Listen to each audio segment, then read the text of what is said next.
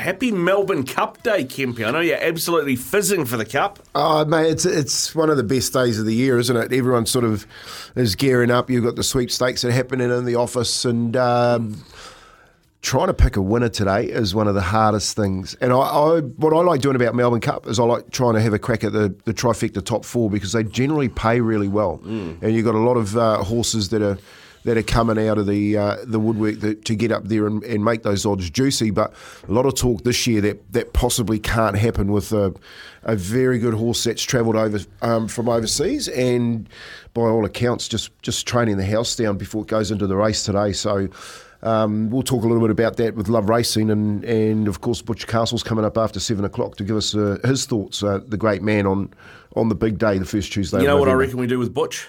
We run through the field 1 to 24.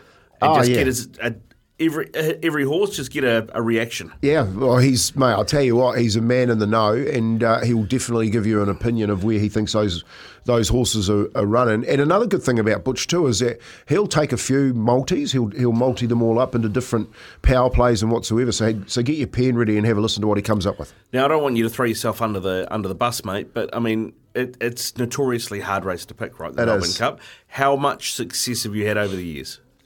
I've had a couple of trifectas, small ones. Had a couple of wins with, been over there with a couple of mates, but nothing really to write home about. None of the big ones. Last year didn't get it. This year, with all the talk around the Raiders from overseas and that they'll go all right, might be a chance to make some today, but. Like I said, it's really about the fun of the day for me, Rick. You know, like you see so many people all through the day getting dressed up, heading out. You know, you go to any of the bars in town. I know that there's quite a few. TAB are going to the long room. They got the Cav going, all sorts of places you can go and enjoy the Cup on the big TVs. But that happens all over New Zealand. And generally, I've been to Melbourne Cup and Aussie too, having played over there. And when they say it stops the nation, everything stops. Yeah, interesting. Now. Not only are we going to get Butch Castle's take and Tony Kemp's take, we want your take as well. And as a result, Rob Dog has done something that I don't think has ever been done in the history of SENZ. He's put a poll up. So, you know when you go to the SENZ app, and you go to Izzy and Kempy for breakfast, underneath, well, we do like Monday, Friday, generally do the choices flooring poll. He's done a poll, Kempy, with 24 options. So there are 24 horses in the race. We want you to go and vote on the poll. Who do you think is winning the Melbourne Cup? Who is winning the Melbourne Cup? Go and vote on our poll. You know what we should do?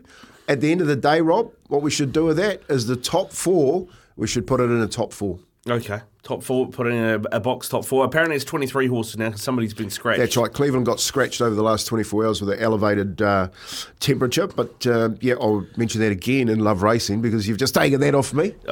Gee, sorry. I was alerted to the fact it was 23 horses. It was the first I'd heard.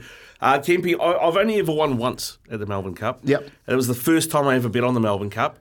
I was working at The Rock with Simon Dool was working with us. Yep. Dooley loves a punt. I said, mate, what am I doing? Which cricketer does it? What am I doing today? What am I punting on? What do I back? And he gave me, I don't even remember the name of the horse. He gave me something and it came in. Yeah. And after that, I've never won on the Melbourne Cup ever again. Oh, yeah. Look, it's a great race to be watching. It's a great event to be at. Like a lot of people have always asked me, which is the best sporting event that you've been to? And I always say the Melbourne Cup, because it is a sporting event. They set it up really well. You get 100,000 people that get on course, Rick. It's so loud when they go past that winning post for the first time. That's probably the best part of the race for me, that and the finish. But when they come down that straight for the very first time and the crowd is right down at the beginning of the race course to pass the finish post, you can hear the roar coming as the horses roll up through the first straight.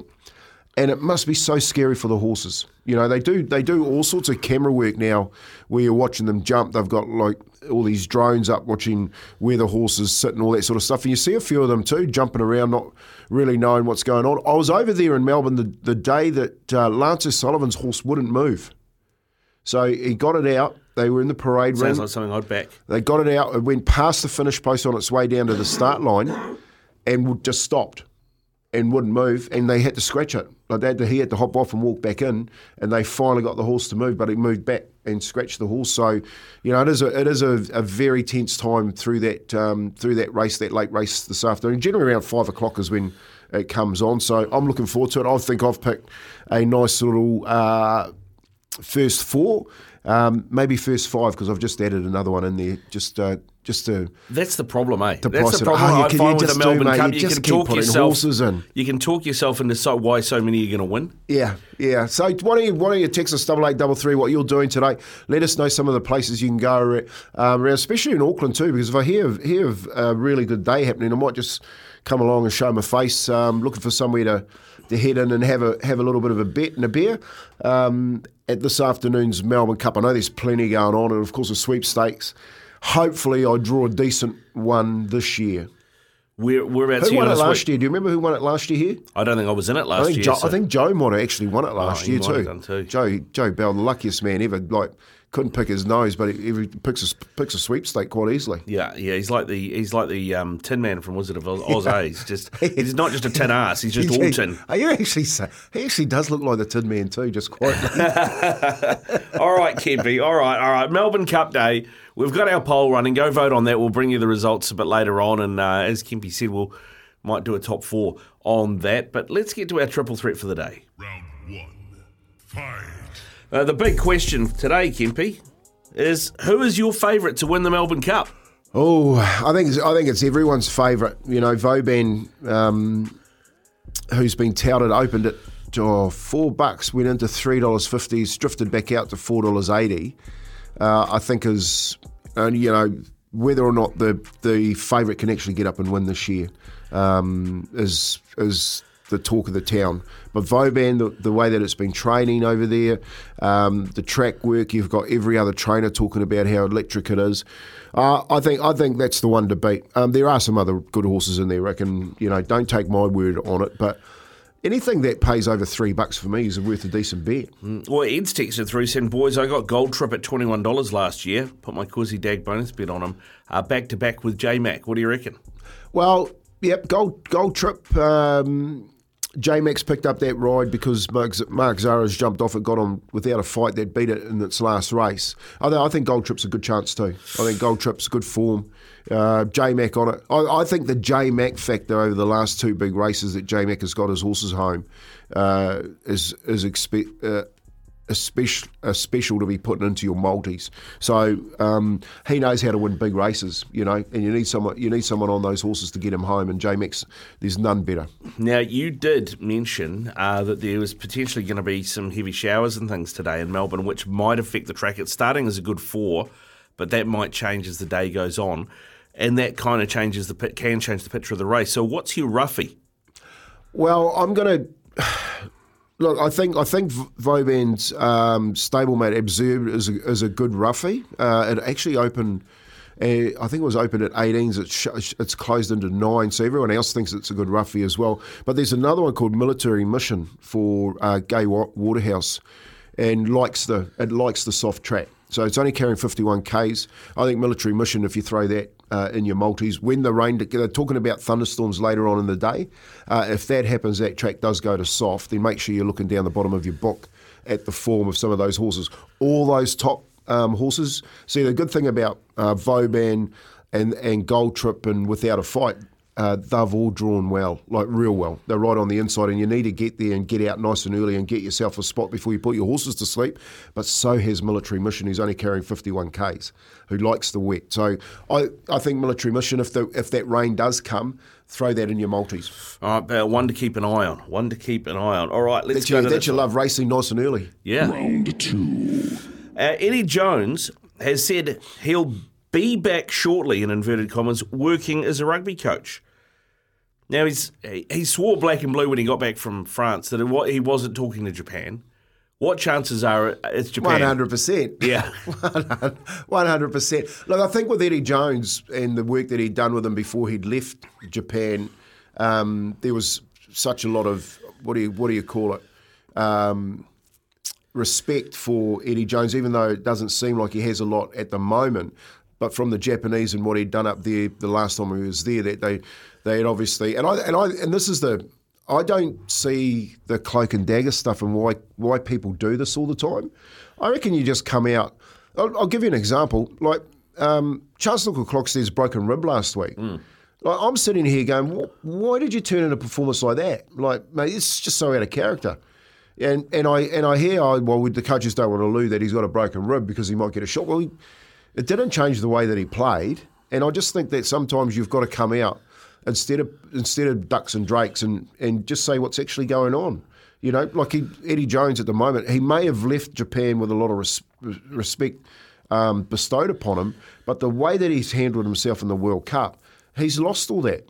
Because he's, you know, especially if he signs for Japan, Rick, you know, because he's come out and said, I'm not signing for Japan. I'm here for the 2 years or 5 years or whatever that I've signed for Australia. And then right in the grand final, the night of the final of the World Cup, says, I'm out. You know what I mean? It's like, mate, what are you doing? Yeah. I'll tell you what he is good at doing is he's good at clipping everyone's checks. Oh, mate, 100%.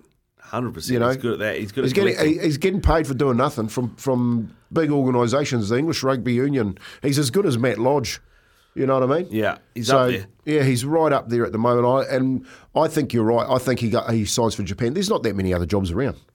Round 3. Continuing that thought, if you're the head of a international rugby union, and you're looking for a head coach, would you sign Eddie Jones? No, not at all. You know, and I sometimes, and this is, you know, a chat that happens all the time. Sometimes it's harder to get off the merry-go-round than get on it. Yeah. Like, you know, back in the mid-'80s, the late 80s, when the Kiwis were around, it was harder to get in that team because of the way that it was set up.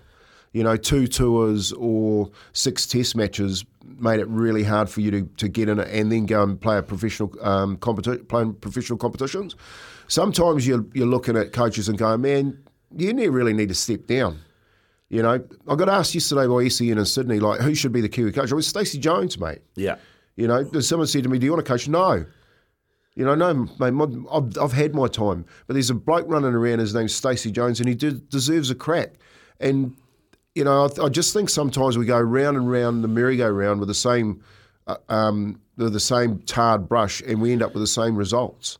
And, you know, with Eddie Jones, if I was in a rugby union and looking at coaches, mate, I'd be looking at, you know, look what happened to Jamie Joseph when they gave him a crack. Yeah, he went all right, didn't he? Yeah, he went all right. There's Tony Brown. You know, you'd think that Tony Brown would be sitting up there in Japan thinking that he's got a decent crack at it. Well, I tell you what, there's some whispers doing the rounds that Jamie Joseph might be the next Wallabies coach. Yeah, well, no, they can't do any worse, can they? They need someone. All right, we'll see how that. Well, apparently Joseph Soali, he's just added a coaching certificate, so he's got to be coach and player. Oh, is that how they're going to work yeah. it? Yeah, all right, fair enough. That makes sense. That 100% makes sense. Keep your text rolling through too. 8833. We're talking Melbourne Cup a lot today because it is the big day, the big race, the race that stops two nations. Where are you watching it, and what are you doing, and who do you like? John has texted through. Last Otchika is at $16. Is his roughie? Yeah, there's well, I'll tell you what. Once you get down the list, the 23 wide coming up that home straight. If you're going to have a go on a roughie, have a go on one that's actually right in close and carrying less weight.